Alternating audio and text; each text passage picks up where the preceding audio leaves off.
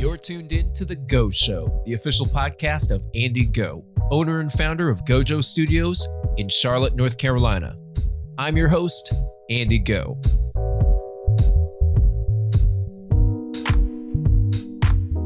You could be listening to any podcast in the world, but you're right here with me, and I appreciate that.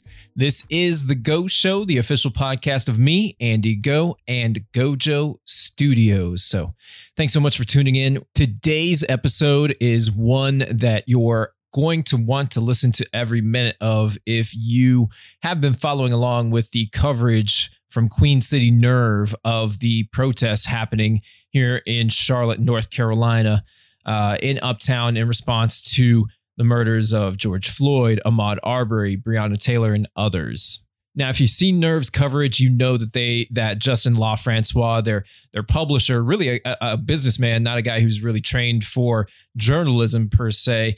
He's been out each and every night walking many, many miles and has hundreds of hours of live footage from the protests. And there's any number of really memorable moments that we could talk about from Justin's coverage, but we're going to actually focus on one in particular today that came about from Thursday's night of protest.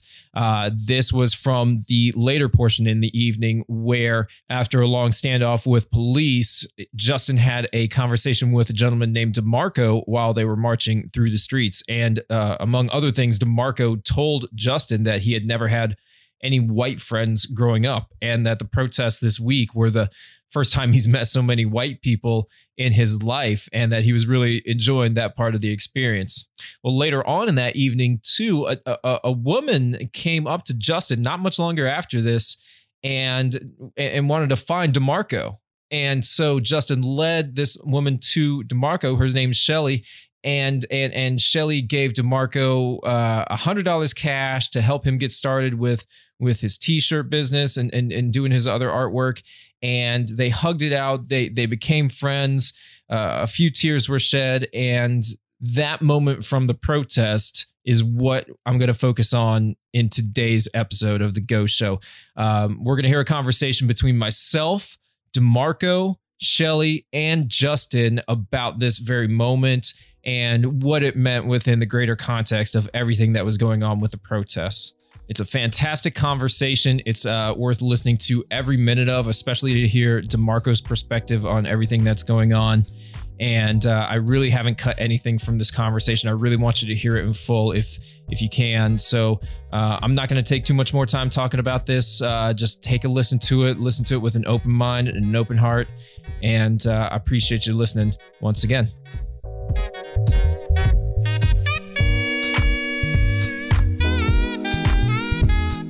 All right, Go Show listeners, want to thank you all again for tuning in to the show. Got a very special edition of the Go Show here for you. If you've been following Queen City Nerve and their live coverage of the 2020 protest, the Black Lives Matter protest here in Charlotte, North Carolina, over the murders of Ahmaud Arbery, George Floyd, Breonna Taylor, and other Black lives, then you might have seen on the live feed an interaction between Justin LaFrancois, who of course was videoing all week, and a woman named Shelley and a gentleman named DeMarco that happened on Thursday night. And we'll talk about that.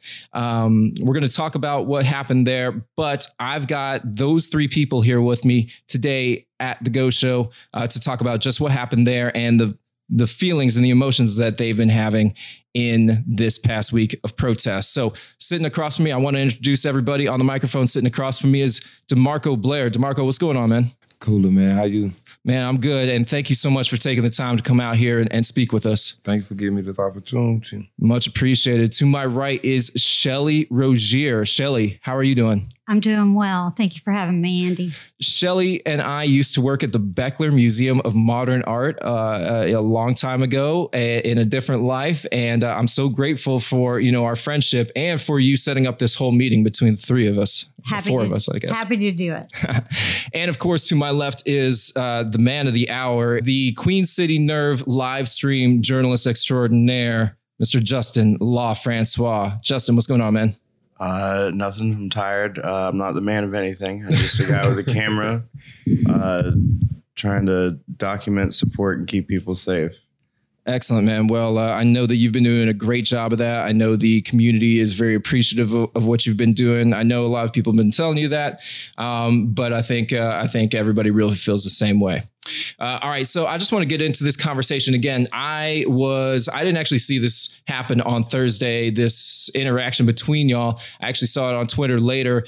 And Shelley, once I saw you kind of blowing up, I was like, oh, well, I know Shelley, and I see what's going on here. So I wanted to dive in more. But DeMarco, I want to start with you. I really want to start with where you were and what you were thinking when you first saw these protests going on. Friday night on Beatty's Ford Road, Saturday night in Uptown. Where were you, and like kind of what brought you out to the protest? When the first protest happened on Beatty's Ford, I was home. I was speaking with my mother, and we was talking, watching the riots go on, and we was commenting like, they need peace. They need freedom fighters. They needed. There were people out there full of rage, full of anger, but me and my mother was speaking like there's another way. What they did wasn't correct. I'm not gonna down them for it, but it was better ways of handling it. So I came out that following Monday to a protest downtown. I was just marching, and I really got to see how the cops handle the peaceful protesters without the people protecting themselves. And as we was walking, me and my friend Dustin, another white gentleman I met for the first time, me and him super friends now. Man, he was walking. I went to use the restroom. I come back, also throwing tear gas and shooting us when we got by Weird Fargo. So that really changes my mind to, I got in touch with Mario Black from Me and Youth March. And I asked him, can we put together some type of peaceful protests with like the bikers, boarders, and rollerbladers to guard the way for the people, so it wouldn't be no more looting, rioting, or anything. Let me ask you this. Have you protested before? Have you organized before? Have you marched or anything? No, sir. These are my first ones. First time marching. So what was different about this incident with George Floyd, Ahmaud Arbery, Breonna Taylor?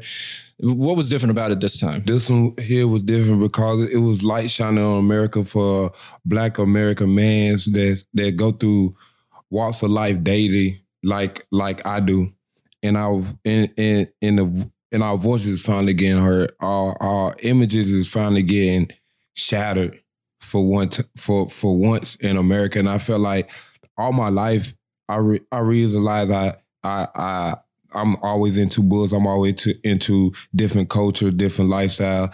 And what I noticed is we all got the same walks of life. And we all just want to be accepted and respected. And all my life, that's all I really just been waiting on, a moment like this to happen, for somebody to really see my side of the story. I've been telling it for so long, but it's only been falling on deaf ears. And now America's ears are open, and I felt like this was my moment. This is what God been calling me for. So what do you think is the message that America needs to hear right now?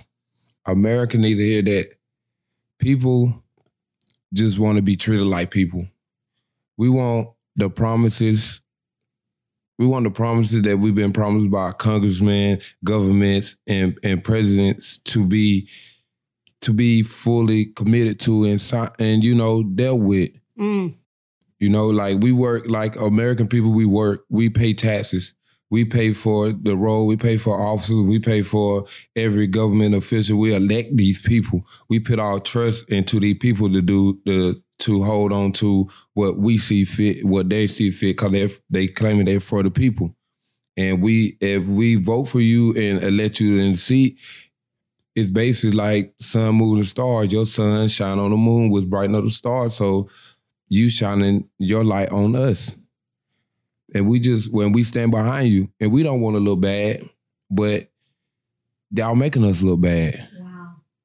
Y'all making us, I apologize, but y'all making us look bad. It's like, it's time for the people to have a voice. It's time to be heard. It's a time to be grown about the situation. You know, take accountable for your actions and do as you say. That's the only thing that people want. They just want respect. They just want to live free. They just want good councilmen, governments, and seats that's going to respect them and really give them a voice and opinion on America, because we all are Americans.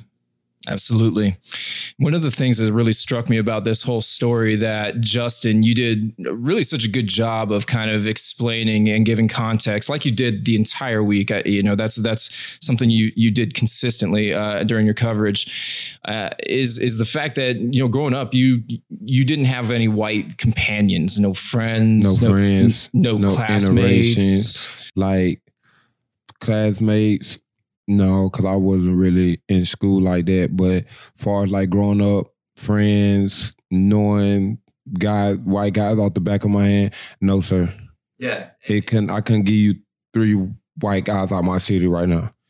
And so let me back up. You were born and raised in Lancaster, South Carolina, correct? South Carolina, and that's where you grew up. Sir. So pretty much all black people, all black, no whites. Like, whites rarely come to our neighborhood. Like, if you come, you automatically suspect that as a cop, we ain't gonna want you there. It's just like whites to us bring bad vibes, so it was never going on like that. In my city, Lancaster, South Carolina, it's really separated from like Beaufort area into Lancaster area. It's like a line, it's like a visible line. Everybody know, like, don't cross into Beaufort. When you go into Beaufort, it's just white. When you cross over back in Lancaster, it's all black. So we really don't even get a chance to acknowledge each other or get a chance to sit down, talk, or anything with each other. And from my city, so being here and being in the protest, it really changed my views of white Americans, because it's some white Americans who really want to understand, want to know what black people go through. And I think I can give them a great opportunity to elaborate on their life and shine light on their life, to let them know it. And I appreciate everybody coming out and supporting black men, black women, black lives, because they really do mean a lot. It really do, especially to a person like me who wakes up in the morning, want to change their body size, want to change their skin color, just praise God for just a peaceful day. Like, being a black man, our whole day is stressful. We die 2 times before we even walk out the door.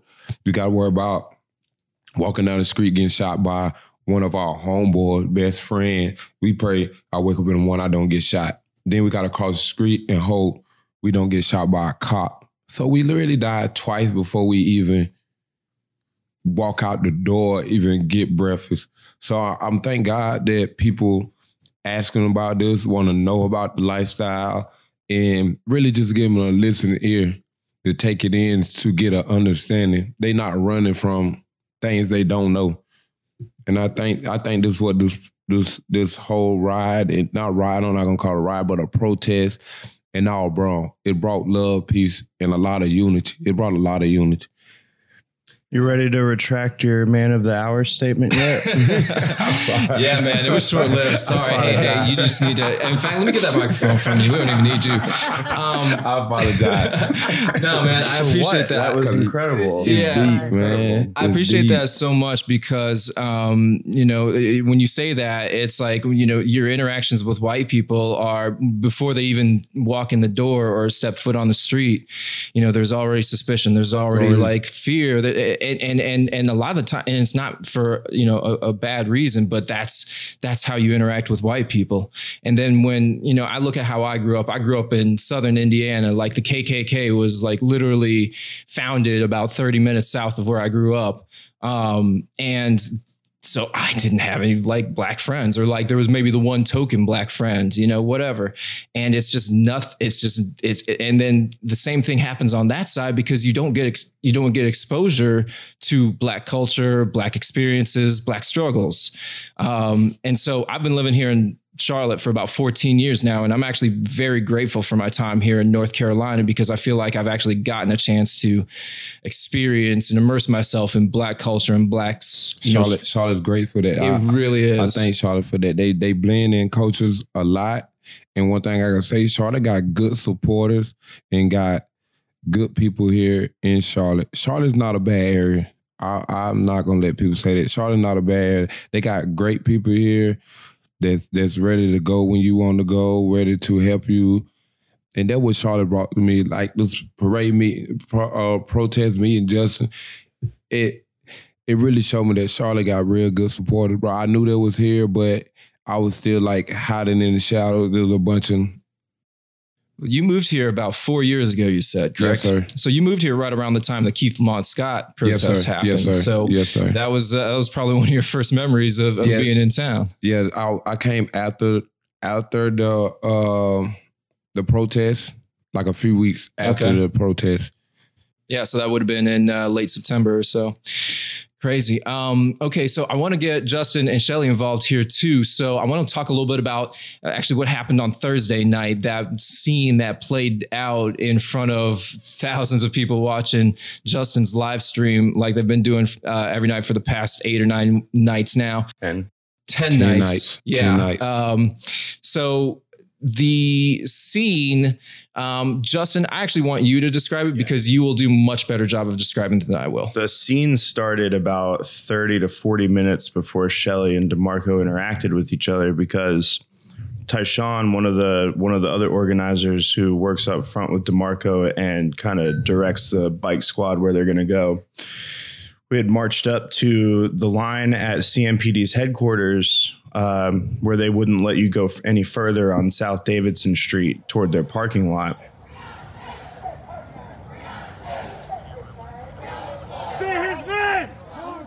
And Tyshawn had a conversation with one of the cops on the line asking if they could go through. They didn't want to have any trouble at the police station. They just want to create their own path. They don't want them impeding on their freedom to flow.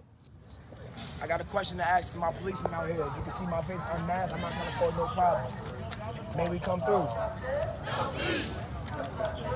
May I ask the reason why? At that point in time, as I'm filming this scene, as a crowd of 600 people walks up and takes a knee in silence so that they could have that conversation, this fucking... You're good, bro. Come on, man. This is my podcast. What you think I'm gonna censor you, bro? Never know anymore. But, did you just not see me drop a F-bomb tirade on Twitter yesterday? So fucking this guy, Arthur, who's been out there every day as well. He even got arrested one time for pointing his gun toward the police officers. Just reactionary. I was walking around filming on the front line, just showing everybody what was happening. And he asked me to take a knee while I was in the middle of doing one of my kind of talking spats. But I was trying to do it quiet because they were doing their thing. And he was like, "Why don't you take a knee?" And I was like, "Hey, man, I'm reporting. I was sorry. I'll go over here." And he was like, "This is a no media event." Station. These officers want to hold this line. They don't want to let anybody through toward their parking lot.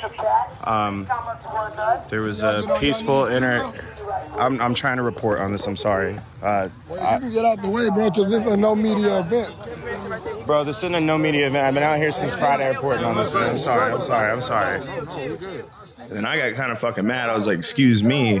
I've been out here since the minute this shit started. I'm out here reporting on everything." And he was like, "Well, you looking sideways and all this shit." But DeMarco came in and separated us. And then the officer allowed the march to go through. And then he kind of came up to me again, just saying like, "Hey, and you know, you're with us," and everything like that. And then as we were walking down Caldwell Street later on, heading to 4th Street to take it all the way up to what's this street here?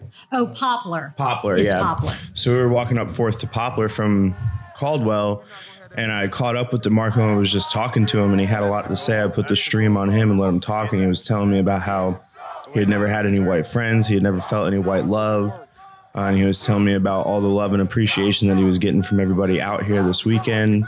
just this past weekend, whenever it was, and saying that he had all these new white friends and they would call on him and check on him, and he felt really appreciative of that. And I started crying while he was talking. You heard that? And they good to me, bro. Say it again. I met the most white people I ever met that's good to me, bro. This weekend, 30 years old. Never had a white friend in my life. Never in my life. I met so many. And so we just separated for a little bit, and then everybody on my live stream was like, go back to DeMarco and tell us what his Cash App and Venmo are and stuff like that. So I went and asked him, and he said he didn't have one. So I was just blowing up his Instagram. I was just sharing his Instagram around. And we met up again at a different block, and he came up to me and he was like, let your people know that I'm trying to make some shirts. I'm trying to get some shirts done if anybody does that. And so I told everybody and shared his Instagram again, and we kept walking, and we didn't have another interaction until Shelley came out of her apartment and down to where we were on Poplar Street asking me where DeMarco was, because she was like, I've got his first $100.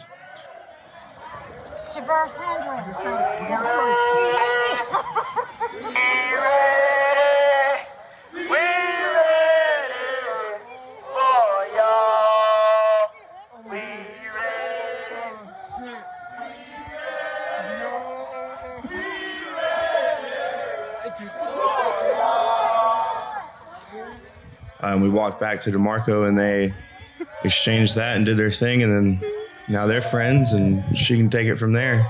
Yeah, Shelley, let's hear from you and take us back to when you first started tuning into Justin's feed, and just kind of how you watched it from there, and then what happened on Thursday.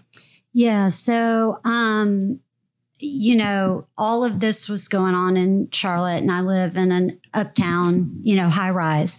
And so for me, what happened, so I was here in 2016 as well. And the protest didn't last that long in 2016. But I knew the tone in the country was different this time, that there was a different vibe. And so I got on Facebook, and I started looking for live feeds to find out what was going on. And I came upon Justin's feed, and I started watching that. And then Justin also mentioned Glow Merriweather's feed, and I watched hers. And then Christy Puckett Williams is like my favorite feed ever. Oh my God, she is hilarious, and she is raw. But if you listen and get past the motherfuckers, every other word that she says. Look at these fucking men, these Johnny come motherfucking ladies, been out here one goddamn night and want to tell people that's been on the front lines how the fucking act. Who that? They don't have no fucking trauma like we have. They weren't trapped up like we was. They ain't been shot like we have been. Who's talking shit? All of these motherfuckers that just came out here. What you get into is her, all the work that she's doing in the community and the strategy behind this and the purpose behind it. And you start understanding this differently. So what about Thursday night? You were watching the coverage. You were watching Justin's live stream. So Justin's feed, because it lasts for so long, and he has the commentary with it. He describes. So that is playing in the background. And then I saw the interaction where the cops were again, after multiple nights, were holding that line. And the interaction happened. And then DeMarco and several of the others, Trash Man Johnny, I started seeing this leadership from within form. And DeMarco pointed out that he did not want that situation to escalate negatively, because he said this statement. He said, the police broke some chains tonight. That was a win. And we needed to take that win and not let it, go bad. Yes, so that started me. Then I was like, ooh, who is this guy? And then when he said, then there was this unintended outcome that he didn't come out here to meet white friends. It just happened organically. And I was like, wow. It really did. And so, you know, what I do in the Charlotte community, which is I am very connected to the art scene. And so when Justin gave his Instagram account, I started looking at his photos on his feed and I was like, oh God, he's an artist. Like, and I could just tell the vibe from him. He was an artist. I was like, I need to hook him up. And he wants to get t-shirts made because he's got some cool messaging. I was like, ooh, let me hook him up with Eric Nandello and make that connection happen. So Shelley, what was the moment you were like, okay, I got to go down there? So that was the thing. So all of this had kind of built right in my heart. And I am like listening to this, and I told Justin, I said, it was like I was marching with them. And this, had I been down there in the march, I would have probably been marching beside Marco, and we would have had this conversation like he did with the other people that he met. Yeah. But I was like, but I'm up here watching the live feed. So what can I do? So I just, this voice inside of me said, you got to act now. They keep saying we got to take action. I was like, I got to act, make a connection with him, give him some funding for his t-shirts, hook him up, get him into the art community and I want to be this guy's friend. Thank you. Like, he's cool. I just want to be his friend. Thank you. And I would never. DeMarco's a cool guy. Yeah, I would have never met him in any other way. Like, I'm, 53-year-old white chick. Like, how are we ever going to meet? Yeah. Except if I didn't go down there. And then I said, after I was like, here, this is for your t-shirts, and I'm going to hook you up with Eric Nandello. But also, will you be my friend? Like, can we be friends? Yeah. And that, because he would, I have a lot of people of color all in my sphere. I buy local artists and stuff like that. But I just want to be will you be my friend, man? Because I think you're cool, not because you're black. I do want to give a quick shout out to some of the work we did at the Beckler, which was specifically around using the arts to help rehabilitate and, give opportunities and enhance lives. Yeah, Keith Cradle's work with there's the jail arts program and programs for the blind, early onset dementia and everything else. So, you're not, this is not new work to you, is using art as a way to help create opportunities. I do want to key in on that, though, that notion that these protests, this is day 11 now, I guess, right, of these protests, and there's been a profound shift in my eyes of the type of conversations that have happened because of these protests. I mean, case in point, the four of us are sitting right here at this table right now having this conversation. 2 weeks ago, it wouldn't even have been possible. And Justin, I think you really said it really well in a tweet that I retweeted yesterday, which was that, the point of these protests really is it's not to smash stuff. It's not to set stuff on fire. It's to have these conversations with people that we weren't having these conversations with before, and conversations that we were too afraid to talk about before as well. And that's what's happening right now. DeMarco, I know that was a big thing for you. How do you think these conversations have shifted your view on race relations, everything that's going on? These conversations have took my mindset to a whole new level. It had opened my eyes to a whole new America. Just being out there supporting people coming up to me for support. It's like, it's amazing. It's amazing. We helping each other. We're people in the color and unity now. And it's only we're gonna be out here for a long time. We're gonna be out here for a long time, man. It's not stopping out to day 11, day 12. We continue on, we steady pushing, we praying that we keep it pushing, because this light has opened up a lot of people's eyes. We one of the peaceful protest freedom fighters out there that's letting everybody's voice be heard. We're making sure everybody from transgenders, the LGBTQs to Black, Latinos, whites, everybody get their voices heard, everybody get their questions answered about Black culture, about Black lives, about unity, about seeing everybody in a different perspective other than hey, a Korean guy, he make Chinese food. Why he can't be a Korean guy with good intelligence and a good heart? Why he can't be a Korean guy, my brother, like why he can't be that type of guy? We trying to throw that image away. That's old. That's old imagery. It's a new vision in America, and I think it begins with us as a unity, and that's what we pushing. A new beginning in America, a new look at us as people. Just look at everybody as family other than separation. Separation is over with. It's over with. But I thank God for Justin. Like, I didn't know he was getting harassed at that time. They got me playing security. God put me here for a protector. I always been a protector of my people.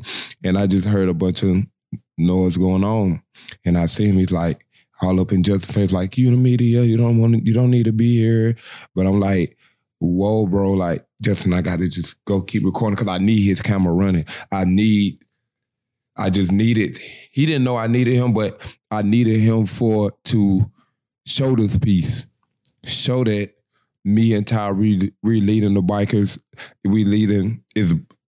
It's black people leading a peaceful protest. Black man leading a peaceful protest. That's strong. A black man leading peaceful protest after what happened with all these riot and lootings, like what it was, Beatty's Ford Road. Yeah. What happened to North Lake Park, South Park, all these different places. Like, I got a scooter thrown at me on Will Fargo because I tried to stop a couple guys from breaking windows, like from Will Fargo. I got a scooter thrown at me. I done got called coon. I done got called big black monkeys. I done got called niggers. I done got called slave master childs by my own people, my own kind. So you got to take this in that what people not understanding, what's going on out here, black people don't only get bashed by white folks. We take a lot of it on from our own kind too, what people not saying. So I'm here to say it. I take a lot from my own black culture. I take a lot for being my size, for having these distinct eyebrows, having these low look eyes. It just sets a demeanor of rude looking. They just look at me and just see my eyebrow. They see my eyes low, automatically think I'm high, automatically think I'm rude. They see my size, automatically think, hey, this guy will beat me up. Hey, this guy take, like me, I sit in my neighborhood. I can sit around a couple of guys, we chilling. I guarantee you, out of one guy, he gonna say, bro, you a big guy. If we get in a fight, I'm gonna shoot you. I'm not gonna fight you, I'm gonna shoot you. And that made me feel unprotected. It made me feel not safe. It make me feel real deluded, real small, and it make me feel like a problem. It made me don't want to go nowhere. It really made me shelter myself and stay away from a lot of people because I feel like I'm not accepted by my own culture, or I'm not accepted by whites, or not accepted by Latinos. So normally, this gave me an opportunity to be the people to see me. And that's why I acted, because I wanted him to know I saw him. I saw him as an artist. It just gave me that opportunity. He didn't know that, but he gave me an opportunity that I've been searching for a long time. And it's here now, so I'm going to embrace it. And that's why I think all these supporters been out here, white, black, Mexican. I thank them all because they standing for me. They standing for a lot of people like me that don't get this time to express their feelings or have friends. Like I was telling them, family members was around it. I gave him family members now. So I just thank God for this movement. I hope it goes farther, and Shelley's been great, man. I had a long conversation yesterday, about an hour or so. Just good vibes, man. Just thank God I got people to talk to now. You know, that's what I'm glad it's about, man. I got unity, bro. Unity. Sure. Man, DeMarco, man, it's got to take so much courage to share that and to be real about that. And my heart just breaks that that's the experience that you have. But I do feel that we are standing in a moment of time that is hopeful, that these conversations are having, and that people are being able to realize that this is somebody's reality, and that's not acceptable. And I thank people for just, like I say, just listening, bro, just being understanding. I met a lot of people like, hey, I don't know what you go through. I have white privilege. I don't. I done met plenty of people who don't like their white privileges, who like, I wish I can just give you my white privilege. But I say, don't give me your blessing. Don't give me your white privilege blessing. Use your white privilege blessing for people like me. That's why God gave you that white privilege blessing. It's a blessing. It's not a privilege. It's a blessing. God gave you that privilege for you to use it for people who can't use it, people who He didn't give that blessing to. So just use it and share your blessing. Don't use your white privilege blessing, your white privilege just because you got it. Use it and do good with it. You know what I'm saying? Use it because, like I told you, I'm black. It's certain people, some places I couldn't go, people I couldn't talk to. But if I had a white friend, I know maybe my life would have been a little easier. But so if you got that privilege, use it. A lot of white people or just non-black people really are asking themselves that question: what can I do? How can I help? What are some things that I can learn? And of course, it's not the responsibility of the black population to necessarily educate the white people, but white people need to realize, or people of privilege need to realize, that their privilege, and if they have a platform, is really the biggest, greatest, strongest asset they can have in this America work, right? Yes. And no matter how much money some people have, no matter how much status, lawyer, doctor, whatever, in our society, there's a lot of people that will still see a black person as a black person, no matter what the title is. So if you're not black and you have that privilege and you have that platform, that is something that no matter what, some people just will never have, no matter how much money they have. So that would be my message as well. And I appreciate you saying that, because I feel like that's what I've been trying to tell people who've been asking me that. Like, people have asked me, how can I help? And I say, you have a platform, you have privilege. Use it. Just use your voice. Use your voice. Because when you say like, hey, I stand on this, yes, that's just another like voice in that chorus that makes it stronger. It's more threads in the fabric that make it that stronger. Justin, I want to go back to the tweet that I made that you were talking about, because something that I've learned out here at every single one of these protests, I've talked to hundreds of people. I've got people I call family now. I've got people I call brothers. You can't understand equality if you don't walk with all the people that are in your community, because you can't understand somebody else's perspective or their reality without having a conversation with them. So what white people need to do is they need to open up that dialogue. If you want to have a panel, as I know Charlotte loves to have their white pack panels, have it where it's a conversation with just regular people in your community. Like DeMarco just lives his life. And then he was out at the protest. He is now, but he's not a community leader. He's not an elected official. He's not a business owner or anything like that. He's not a person that somebody reaches out to and says, well, I need to put them on stage and let this whole room of people listen to what this person has to say. But he's made me cry now twice, once just 5 minutes ago. And that's what's important about it. And like, and another thing, like I broke my hand at the bar 2 nights ago, hitting a dude. And Shaka, a guy that's been leading these crowds for nights now, told me, he was like, man, just let us know. We'll throw those punches for you. And it's like, no, man, I'm here to throw punches for you. Like that's That's what white people need to do right now. All of our black communities have been fighting too long against us, against oppression, against police brutality, against white supremacy and position of powers. And it's on us right now to, just like he said, use our privilege to fuck that up. Yeah. How about the state? Like, people yelling, black people get harassed a lot, but also I see it like white folks get harassed too, because it go to a mental state. It go to a mental state. It don't go physical to white people, but it go to a mental state with white people. Some, because you know you got racist white people. So I'm gonna say some white people. Like you can have like me and Jessica can go out.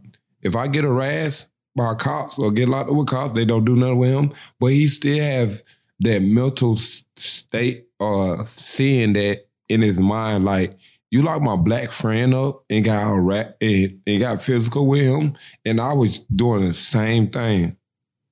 You feel me? Like, I'm doing the same thing. If I'm getting locked up, I know Justin, he was cussing them out, kicking the doors or anything, but they probably just tell him like, hey, buddy, go Cut on. it out. Yeah, we got him, you know? But in his mind, it went mental. It touched him to the point where he like, yo, that's not fucking right. He can't sleep. He can't eat. He can't operate because he feel in his body won't let him, because he has to do something about it. Like, this not right. So he got harassed. He got harassed too, but it only went mental with him. As far as a black man, it get mental and physical. So I don't understand when people say only blacks get harassed. But if you look at it, whites get harassed too, but it's mental. You know, like if I get harassed in front of white kids, it's gonna get mental to maybe one of them be like, hey, that's how we gotta treat blacks. Like, cops treat blacks. So it starts mentally. It get white people, it get into people who don't see it mentally. Not people want to say we get harassed because we get harassed and we get action done to us. But you got to remember, people, we have brains too. So it get mental. It become a mental problem with harassment other than just physical. It's a problem that has a lot of different tentacles, reaches a lot of different places, and there's no one solution. There's no one silver bullet. There's no one answer. But I'll tell you what, I truly believe that having conversations like this, even though, you know, action needs to follow these conversations, action cannot happen without these conversations in the first place. So, you know, again, I'm really honored just to be here listening to y'all talk about this moment that touched all of us so deeply. We definitely want to have more conversations like this in the future, and definitely want to continue this narrative. But I want to wrap up this conversation here today by DeMarco asking you about your artwork, right? Because like I know I love art. Like, okay, I yeah, love just tell to me. paint. I love graffiti. I just love everything. Like, I got 4 tires now, and my friend painted a white for me last night, and he thinking about just going out and get everybody to sign it, and maybe we can chop it up into a sculpture some type of way. Like, I just love art, and I gotta get it out. Like, it just ball. It's like a ball in me that I gotta express the art, because if we don't express it so much through violence, you know, growing up in my childhood, just seeing violence and having to express your anger, everything through violence, like. My neighborhood, you can't even be happy for yourself. You can't even come out the door and be like, oh, well, what you got a smile on your face for? They coming for you. There's no happy vibes where I'm from. It's nothing. You can't be fresh. You can't be clean. You can't do that. That's a vibe. That's a no-no. Where you from is right. You got to be clean. You got to be happy, joyful, smile face. Where I'm from, smiling faces get you cases. So it's always the killer look. It's always the creatives with the healing process, and that's why, you know, art is so incredibly meaningful to me, and it's very expressive. It's that important factor that it's a different type of a voice and a different type of a speech. that allows people to express themselves. And that's what I saw in DeMarco. And that's why I want to get him to connected to as many resources as I can. Because I think he's going to make some incredible art. And so I want to know, like, you're going to be working with Eric. What you're going to, so Eric's a screen printer and an artist. With Max Flat Fresh. Yes, ma'am. Yeah. And so you have ideas for t-shirts that have artistic word phrases on it. Today we're going to get one. We're going to do something for the LGBTQ Foundation. That's what I want to do, something for the genderfied, because there's over like 21 black males in Charlotte that would transgenders that's been murdered, and they cold cases and nobody's speaking about them. Yeah. Cause transgender people is people too. But their voices as I've been protesting these days, I see that their voices is getting swept and not respected up under the rug. As they get the microphones, I'm watching people like, I'm listening to him. He got a little sugar in his tank. He don't know what's going on. But hey, this is what happens. Right. This is harassment. This is what I'm looking at, like, he going through what I go through. You feel me? Like, people not respecting him because of his choices in life, and that's not right. You know what I'm saying? So their voices have to be heard too. So, and plus it's like, it's a black thing too. In our culture, you can't be gay.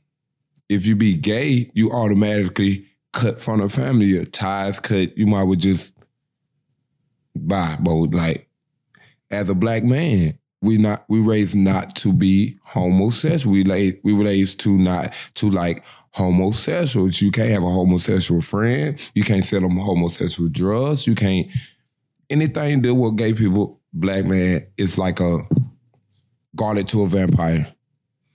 You know, it's nothing. So as I see these black men and men of color together back at these protests, I see they rainbows, I see they tie-dye. I'm like, hey, these people got voices too. So that's what I want to do with my shirt. It's not more far as a black thing.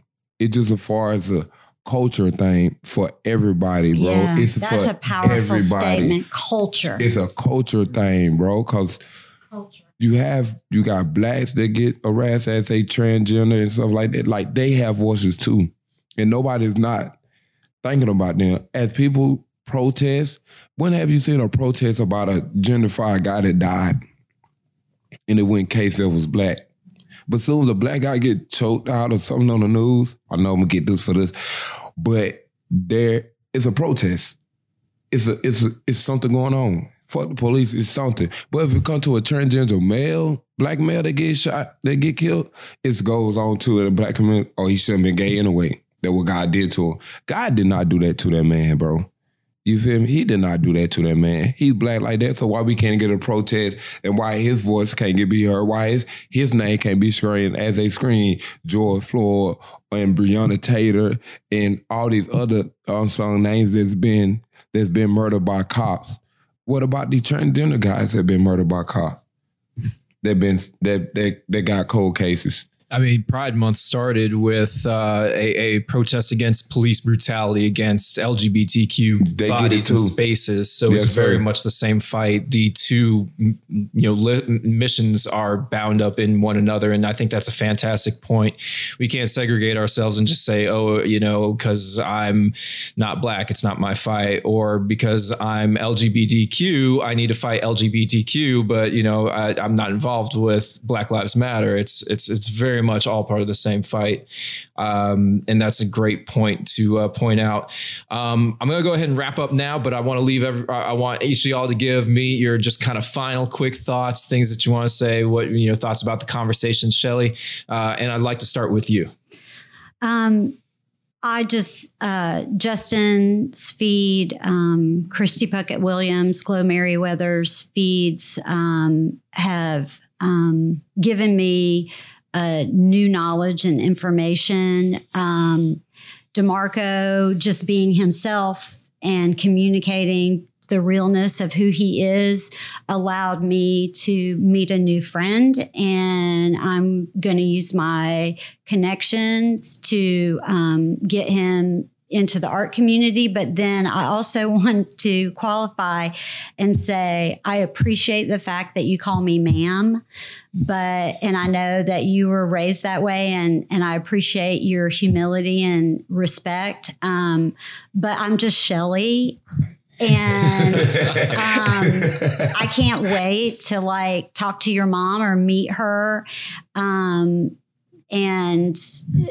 you know, I just don't put me on a pedestal because I'll fall and break my neck. I'm on the ground with you, and we're friends, and it's all good. And Justin, I just have to tell you, man, you got to keep doing this, because I know you get a little blowback, and you know that the live feed can be manipulated by, you know, bad actors, but it opened up a storyline for me and maybe a lot of other people to hear individual stories and be able to connect with individuals. And what I would tell your listeners, Andy, is don't hesitate. Take action, right? Make that connection, you know, use the virtual space, the platform, to then go to the next step, befriend these people on their social media platforms, and then reach out to them, connect with them, and take it to the next level. So, yeah, because you feel it in your heart at that moment, go on that moment. Yeah. Don't wait till the fire dies out. Hey, that's just what Shelley did too, right? Yeah, she went on that moment. She acted on that moment. And this is what we need in life. When you feel the fire, just let it burn. Just act on it. Don't wait. If you got to send money or anything like that, or drop off water bottles or anything, your energy is going to be spread through the water bottles, snacks or whatever. Just show face, blow a horn, ride past, just show love, and it will be taken in. It will be taken in and dispersed properly through every protester out there. Everybody will get a piece of your energy to the smaller organic compound. And we're going to take it and we're going to keep full. That will keep us fueled. That will keep us going. And another thing I want to say, what do y'all think if it was, like Shelley said, if it was all black at a peaceful protest, do you think it would have been peaceful? Do you think the cops would have let us walk through these downtown areas? No. No. Yeah, I'm going to go out on a limb here and say probably not. Definitely not. But that's why I think the white supporters for standing in that front line, that's just to show you how they use their privilege without knowing their privilege was used. Justin, final thoughts and also 2 questions. Is this live and where is this? Those fucking questions. Oh, man. That's a joke that on the comments feed, we're like, do not ask him if it is live. I spend the whole time saying where we're going, where we're at.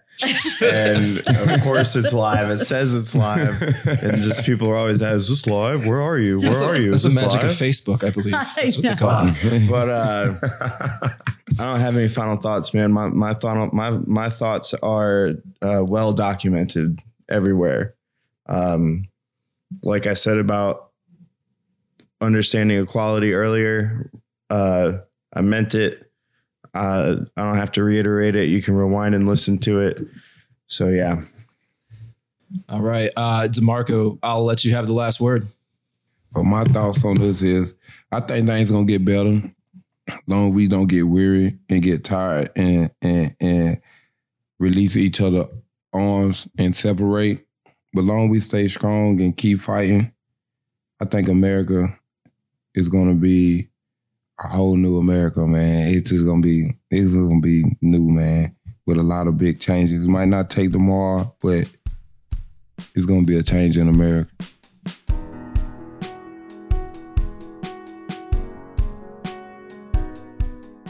Well, that was certainly one of the most powerful and enlightening and real conversations I've had in a long time. Podcast, real life, doesn't matter.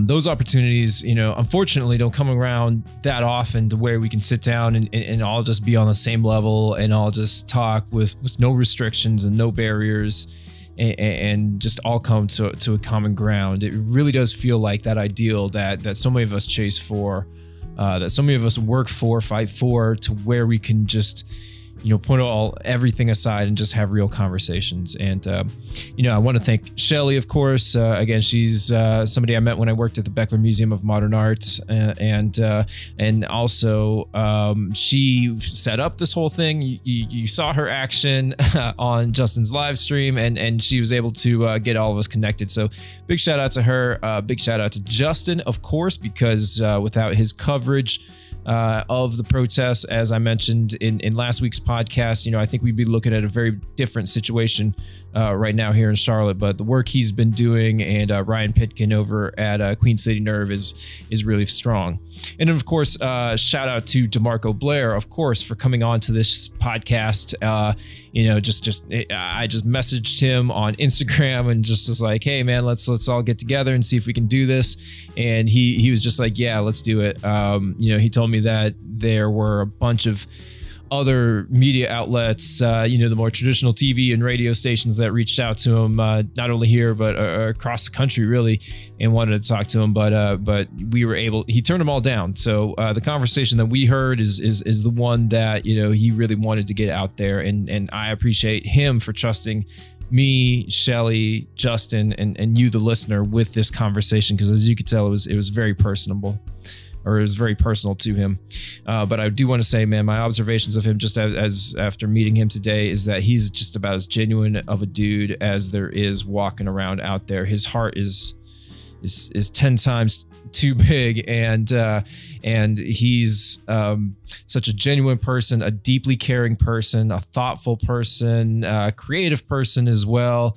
And you can tell, man, this stuff really does mean a lot to him, and he really does want to make the best out of this situation. So, I can only hope for the best for not only him, but all the other protesters and everybody else that's, really putting their bodies and their reputations and everything else, their money on the line here to make some real change happen. All right, so I'm going to leave you guys with the text from an open letter that I wrote to the Charlotte City Council this morning. June 8th, 2020, about the pending vote that they'll have coming up tonight about whether or not to fund the use of chemical weapons such as tear gas in the 2021 budget, and essentially advocate that that's one good step, but it's not enough. And I recognize that what I'm asking for here is much bigger than what is probably on the table, but I believe in putting my voice on the record as being in favor of these larger shifts in what we've thought of as normal everyday society. I think that we can always improve upon where we are, and we have the resources, especially in a city like this that is still evolving, still growing, that doesn't have all these these very long traditions in place in a lot of ways.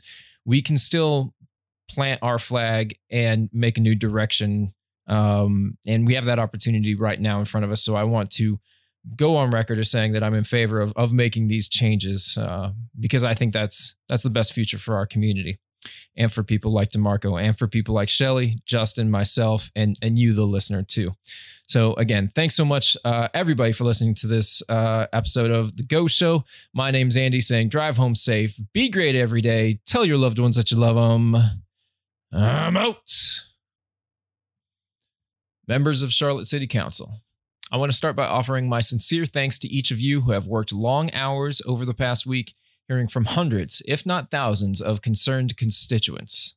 Perfectly balancing the various and often conflicting demands of the public is an impossible task, and I greatly respect anyone who approaches this work to the best of their abilities.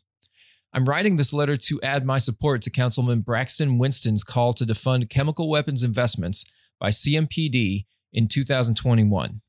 However, while I believe this is a necessary step, it is far from sufficient. I'm calling for a drastic and immediate reallocation of CMPD funding to resources that will better address the root causes of the social issues that result in instances of police brutality. Nobody wants theft, violence, drug use, or any other crime in their community. Without investments in affordable housing, education, healthcare, living wages, and other social services, however, we will continue to be stuck in the same cycle of violence and inequity. As you know, the proposed city budget for 2021 includes $290.2 million for the CMPD, a mammoth 40.4%. This is a particularly eye-opening number when you consider Housing and Neighborhood Services receives a relatively measly $19.9 million or 2.8%. I find it hard to believe that this city has called a never-ending string of task forces, town halls, and other acts of performative governance, and yet remains truly uneducated as to what the answers are, particularly as it relates to economic mobility and police brutality. At this point, I can only infer that we collectively know what the answers are to these questions, but we refuse to act on them. We refuse to act on what we know to be right because we are too comfortable with the status quo. A status quo that benefits an extreme minority, keeps some of the best minds of our generation desperately clinging to jobs they hate, and that leaves anyone poor, sick, LGBTQ, and certainly black and brown beaten back to the margins. However, I am hopeful. I am hopeful because today we find ourselves at the proverbial crossroads. Down one road lies comfort and security. That road, however, is built on the perpetuation of the status quo that has proven itself to be ineffective at best and violently oppressive at worst. We can pass on the same world to our next generation just as we inherited it. Down the other road, however, lies a future that we don't know. That path will require much more work to trailblaze. That route will not be as easy. However, we as a city, a state, and a nation have never collectively explored that route. It will involve heavy lifting, searing self-examination, a willingness to place others above ourselves, and a determination to break free from antiquated ways of living. The promise of this new path is worth every bit of the risk we will take along the journey. The promise of a more just and equitable society, one in which we truly have equal opportunities to be who we want to be, free from the fear of abuse from those whom our tax dollars pay to protect us, is worth fighting and dying for. I'll end on this thought. In 1780, Charlotte earned its beloved nickname of the Hornet's Nest when General Cornwallis met a resistance so fierce he had never seen anything like it. Today, in 2020, we have the unique opportunity to reclaim the title of the Hornet's Nest and redefine it for a new generation. We can rebel against the forces that have kept so much of our community locked in a lower class for centuries. We can fight back against the systems and the norms we've accepted on face value. We can build and create a better future for generations to come, a brighter and more equitable world for our children to thrive in. Just like Captain James Jack, John McNitt Alexander, and so many of our forefathers fought for our freedoms and a better future, so too can we. Just as the task before them seemed impossible, so too does ours. Just as we reap the benefits of the sacrifices they made, so too can our descendants enrich themselves from the work we do today. I thank you for your time and for your service to our community.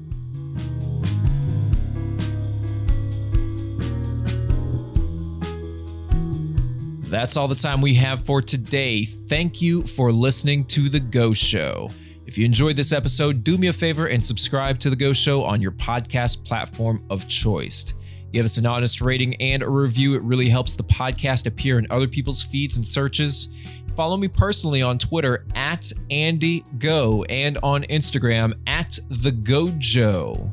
You can find Gojo Studios on both platforms @Gojo Studios. Shoot me your comments and questions about today's episode or what you want to see in a future episode to andy@gojo.com. Finally, check out gojostudios.com for all the latest. The Go Show is created, written, recorded, edited, mixed, mastered, produced, and promoted by Andy Go of Gojo Studios. Music by Harvey Cummings.